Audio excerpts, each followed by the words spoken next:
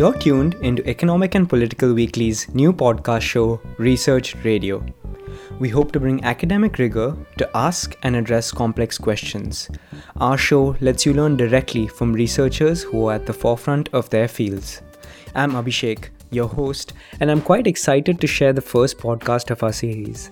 We listen to two researchers who've spent time with women who've experienced domestic violence by their husbands and family members to understand the kind of interventions that can best support them. The insights they share are particularly important, given that a landmark policy on domestic violence passed in 2005 called for every district in India to establish and run crisis centers for women who've experienced violence. 15 years later, we know little about how well these centers function. Research conducted by two scholars and published in EPW in April 2019 aims to change that. Dr. Shireen J. Jijibhoy brings over 30 years of experience in researching questions of health and demography. She is currently the director of the non-profit organization Aksha Center for Equity and Wellbeing. Dr. K.G. Sandhya holds 20 years of experience as a researcher studying youth and women's empowerment, reproductive health, and gender-based violence. She's currently with the Population Council in New Delhi. Thank you so much for joining us, Dr. Jijibhoy and Dr. Sandhya. Your article offers nuanced details about women's access to government facilities to address their ongoing experiences of domestic violence. What made you both interested in researching the role of government facilities? So there are a lot of women who experience violence in India, That's Dr. Sandhya. and even though it is declining, there will be many women who will be experiencing it. We need to understand not only what works to prevent violence, but also what is called tertiary prevention. Understanding what works to support those who experience violence and prevent further experience of it.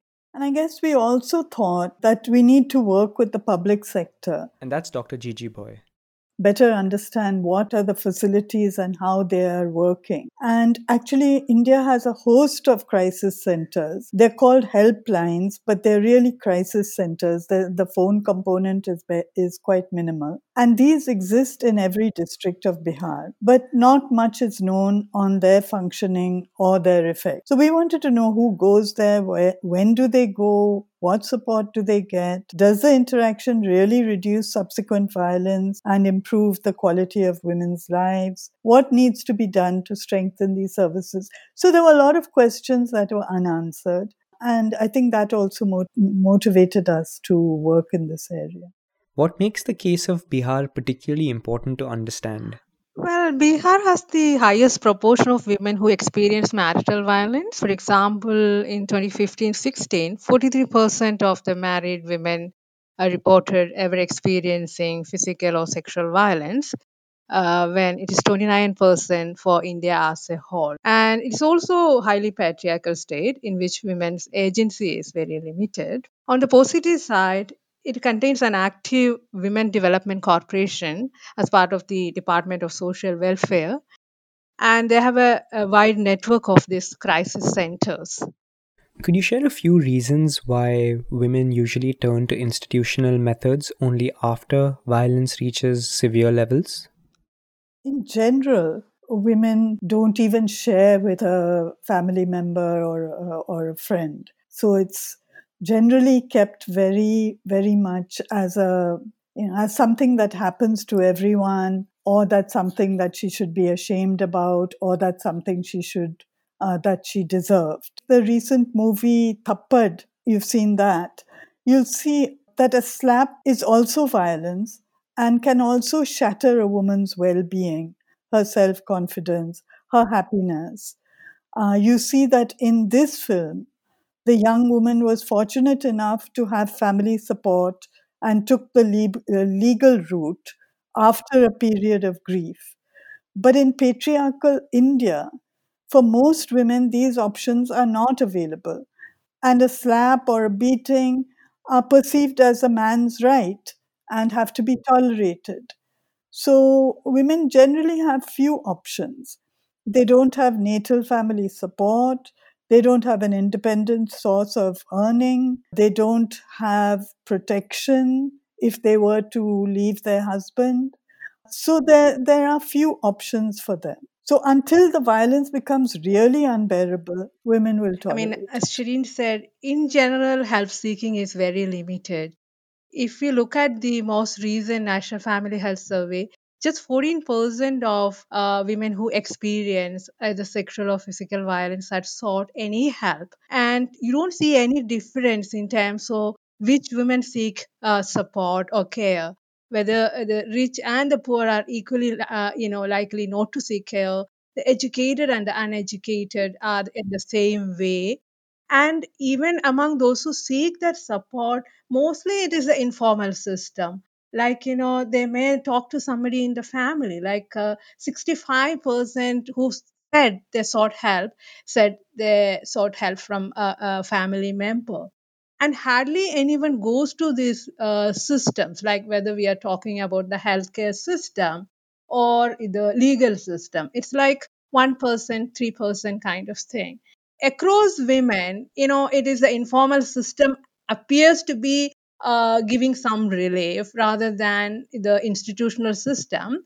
But as our study shows, if they go to the system, they do seem to have a benefit too. I would say the informal system is more like a way of sharing and not a way of taking action to reduce the violence. Right. And since your research focused on the women who do seek help, we have a Notes from the Field segment where we'd like to take our listeners inside a crisis center. Can you describe some of the steps a woman who has experienced abuse must take once she reaches there? Okay, so first let me describe the crisis center. It sounds rather sophisticated, but really it's a very small space. Physically, it's broken up into a couple of cubicles with a bench for clients to wait on. And there's no auditory privacy. So, what people are saying can be heard by others. There's very little visual privacy. So, if a woman is crying, she can be seen by others. So it's not a particularly friendly place. Just to describe what happens. So typically, when a woman comes for the first time, her history is taken, her preference, what does she want to do, is recorded, and she's asked whether it's okay to call the perpetrator, who may be her husband or in laws or whoever, for a meeting. If she says it's okay, a letter is sent out and an appointment is fixed with the perpetrator. And at that meeting, the perpetrators get an opportunity to tell their story, first individually and then together with the woman, with her consent, obviously. Almost always, the woman wants reconciliation, and she wants reconciliation on certain terms. No violence, regular support, and so on. And so the discussion focuses on this, and they try to reach an agreement, which the protection officers follow up the case for a few months. An agreement is reached, an undertaking is signed, and then the case is considered closed, assuming all that happens. Of course, there may be others who want to go the legal route or some other route, but this is typically what happens. And how did you attempt to understand their experience of consulting the crisis centers? In consultation with the staff at the helpline, decided to interview the women the first time she reaches the crisis center and before she received the service. And given our interest of whether this intervention is helping women's, further reducing the further experience of violence, we decided to follow these women about 3 to 4 months later. And also, another consideration was that we want to have a good follow up rate with these women. As many women we interviewed the first time, we wanted to re interview them. So that is why, by repeatedly following the same women, we could see what are the changes the women have experienced. We inquired about the violence they experienced in the month before the interview at both times, and also about the general sense of well-being. I mean, going beyond, examining their violence experience, but also what happens to the general feeling of, wellness kind of. Your questionnaire also asks about traumatic experiences, many of which were ongoing. How did you attempt to frame the questions and create an environment conducive and safe for sharing, keeping in mind the well being of your respondents? Yes, you're right. We needed to be very sensitive. to their situation and experiences. So if women refused to join our study, we didn't pressure them in any way. We didn't ask the helpline staff to convince them. But in fact, very few actually refused. Women wanted to talk about their experiences. They want to share something that they've hidden for so long. And we had two research assistants who conducted these interviews in the two facilities that we had selected. And we had selected them very carefully. They were experienced, they were empathetic, and even so, they underwent considerable training themselves, not only about domestic violence and the facilities available to women, but also on how to ask questions in a supportive way. And so they built rapport with the women and, in a way, earned the trust of the women. And actually, many of them continued to stay in touch with our research assistants even after the study was over. Our questionnaire was also designed so that we didn't hit them with sensitive questions early on. We got them to become a little more comfortable with the questions and with the interviewer, and then we asked these more sensitive questions. So we tried in many ways to ensure that our questions were framed in a way that wouldn't exacerbate women's trauma. And what were women's expectations from the center? So, overwhelmingly, women go to the center to get help with reconciliation. 2/3 of women who in our sample had done so. 10% in addition want reconciliation, but they want it with some conditions such as residence away from the in-laws. Others wanted maintenance and financial support. Others wanted, very few, but others wanted to ensure that dowry-related harassment was reduced, or that the husband is stopped from remarrying or living with a second wife. And very few, just under 10%, I think 8% wanted to pursue divorce or legal separation. You identify three potential sources of stress for women: dowry, childlessness, and not having a living son. I was interested in learning about how women made sense of these sources of stress. Was there an understanding that such demands were based on discriminatory norms, or were they internalized as the fault of women themselves?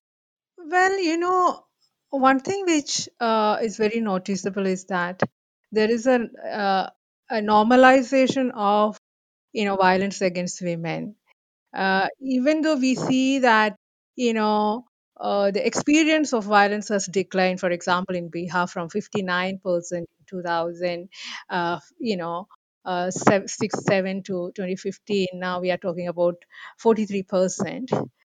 The proportion of women who justify violence, that the husband's right to beat them in selected circumstances, has not changed across the country. 1 out of 2 women says yes, men has that right.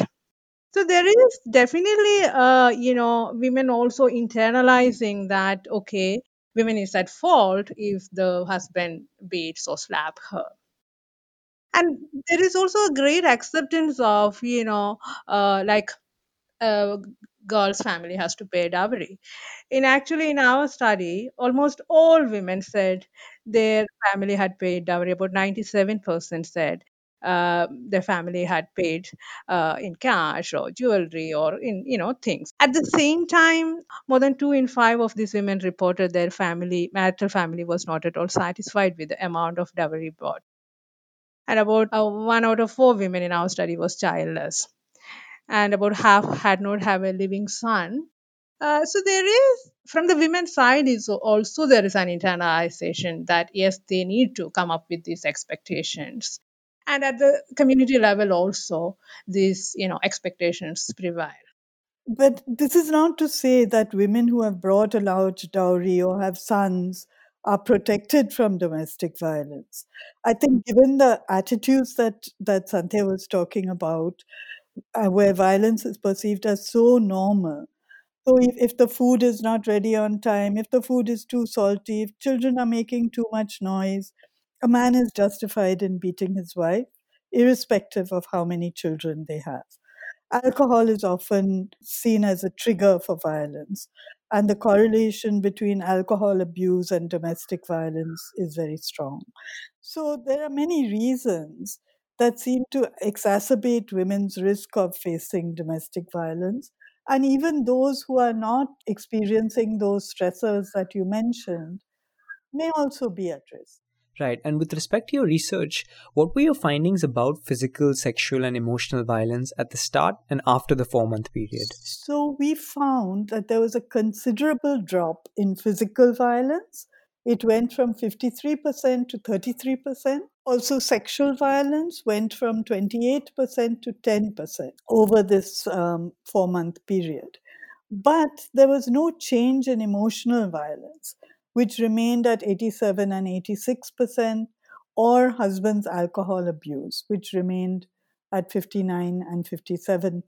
Variation in the start date and the frequency and intensity tells us that women tolerate violence till it becomes unbearable. And so, possibly, it was those who tolerated violence longest, may have been those who didn't achieve a reduction in violence over the 4 months. But we are unable to look further into these issues in our data set. Can you tell me more about the role that crisis centers and women themselves might have played in this process? Simply sharing it with an person in authority was a very empowering experience for women. We know from some other work we've done that when women were given the phone number and card of the helpline, it was very empowering for them. If their husband tried to beat them, they would show them this card and try to prevent further violence themselves. Here, I think there was a lot of input from the crisis center. In those 4 months, crisis center officials or staff members made visits to each one's home to see how things were going, whether things had improved. And so there was a lot of interaction there, which may have had a lot of spillover effects also on the perpetrators, that, watch out. These people are going to be making regular trips. So I think all those aspects of the crisis center interaction made a big difference. Ultimately, that undertaking, it was an official document signed by everyone. That may also have had an effect on reducing subsequent violence or enabling the woman to get what she had wanted. As researchers, how did you make sense of the finding that women reported experiencing violence after they sought support from the center? That finding that some women, and it was less than 10%, who had not experienced violence earlier but had done so after, it's definitely very worrying. It suggests that women who seek help are at risk. Husbands and families do seem to retaliate by continuing to perpetrate violence or perpetrate new forms of violence on women who have sought help. Some women actually never came back. That may also be the result of violence perpetrated on them once the family or husband knew that she had gone to the crisis center. Perhaps this calls for systems that protect women who have sought crisis center support, perhaps through even more regular visits by protection officers, or perhaps that would be a bit unrealistic, but perhaps local frontline workers could be trained to do the follow up. They are there all the time, and perhaps they could play a supportive role at the local level. Are there unanswered questions that you continue to investigate? A critical question is that, we do see change in the short term, and how long these changes get sustained over time, whether it is in terms of attitudinal shift or in actual experience. So that is an important question. A related project which worked with boys of the NYKS club, the Nehru Yuva Kendra clubs, we see attitudinal shift, and we are following up those boys some 5 years later to see how this attitude sustained or not. The initial results are promising. The We see the attitudinal shift is still sustained in them, appreciating gender egalitarian attitudes. What do you see as the role of your academic research in terms of furthering equity for women who experience domestic violence? The Crisis Center, the WDC, were interested in understanding what was going on, just as we were. And so it was a very collaborative kind of study.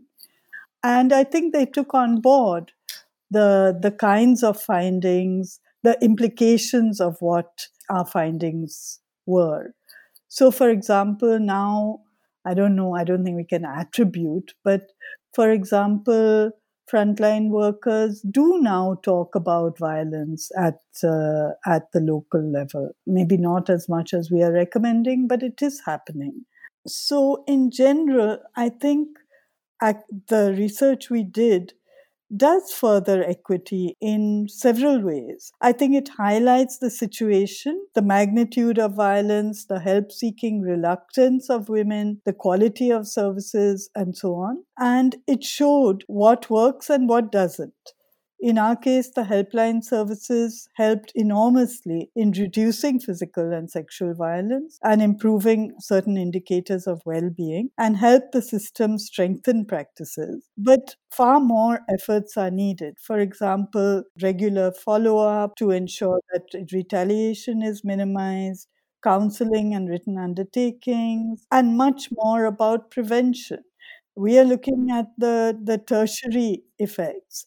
But how do we ensure, as Santhya was talking about the NYKS program, that the next generation at least holds equitable gender attitude? Let me just say a little bit about our work with the boys, because as Shireen said, we have to ensure that our next generation develop gender egalitarian attitude pretty early on. And so in this project, what we have done is that we worked with boys who are members of the Nehru Yuva Kendra club. There are youth clubs across lakhs and lakhs of villages in India. And we wanted to test, if we expose them to a gender transformative curriculum along with something which interests them, like sports coaching, and catch them early when they are age 12-year-olds and 13-year-olds. Does it help them to appreciate attitudes of egalitarian gender roles and denouncing violence against women? And this was a testing and experiment to see whether it worked. And when we did the testing about an 18 months later, we see that boys have become more egalitarian in their attitude towards women, denouncing violence. But as I said, it's an important question to see. Soon after you may see these changes, but does it sustain after say like 4 years or 5 years? Very recently we went back and talked to these boys from both intervention and the comparison group. Pleasantly, we see that the boys from who are exposed to this intervention still are upholding those attitudes, and denouncing violence against women. We are also looking into is it transformed their behavior also. The study is just ongoing. In that program of work, we also did some other studies. So we looked at whether inserting a component of violence prevention in the regular activities of self-help groups, which, as you know, exist all over the country. We did a study in Bihar, has an effect on reducing violence, changing attitudes. And we did see, I mean, I would say our most successful change story was the boys study. But here also, we tried to look at whether we could address women and we could address the husbands of women, which we found much more difficult. And finally, we worked with the health system to see whether frontline workers, the ASHAs, could be trained to identify women or screen women who are at risk of violence and then support them to avoid or take help for the violence. So that's where I was saying everyone was given a card in which they had the helpline number, and just that seemed to be an empowering experience. So we try to look at all dimensions of violence.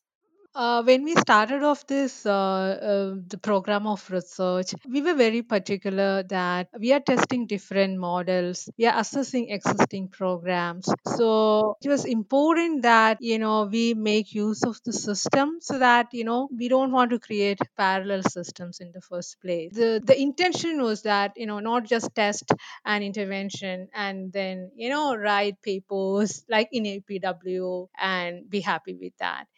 We wanted to take these messages to a larger scale, and the government systems, the government structures offers you that opportunity. And to our experience, and there is a high level of receptivity to these ideas when we initiated this discussion. For example, the Women Development Corporation in Bihar were very supportive, and as Shireen mentioned, they have taken these findings forward, even including in we were told that improving the infrastructure where we were concerned that there is no privacy for women.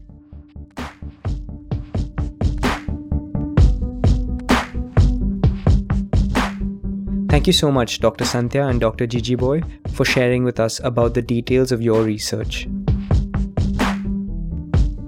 The prevalence and normalization of domestic violence by men is astounding, especially when we take into account how the home and families are seen as safe and sacred places. What I found most insightful about their research was the role that protection officers play and the power of patriarchal structures to compel women to seek reconciliation over other forms of accountability, redress, and the option of living independent lives. I do recommend reading the entire article, and I've shared a link to it in the description of this podcast. Next week, we'll hear from Dr. Jason Keith Fernandez, who looks at the much celebrated 2018 Supreme Court ruling that decriminalized queer sex and learn about why we should be more cautious about the liberation it appears to offer. Make sure to subscribe to Research Radio on Spotify and Anchor Podcasts so that you don't miss out on that and our future podcasts. We'll be on Apple and Google Podcasts very soon. This is the first podcast of our new initiative, and we'd love to hear from you about how we're doing. Send us an email at social@epw.in or ping us on Facebook, Instagram, or Twitter with your feedback. If you like what we're doing, do share it with interested folks. Thank you for listening, and do tune in next week.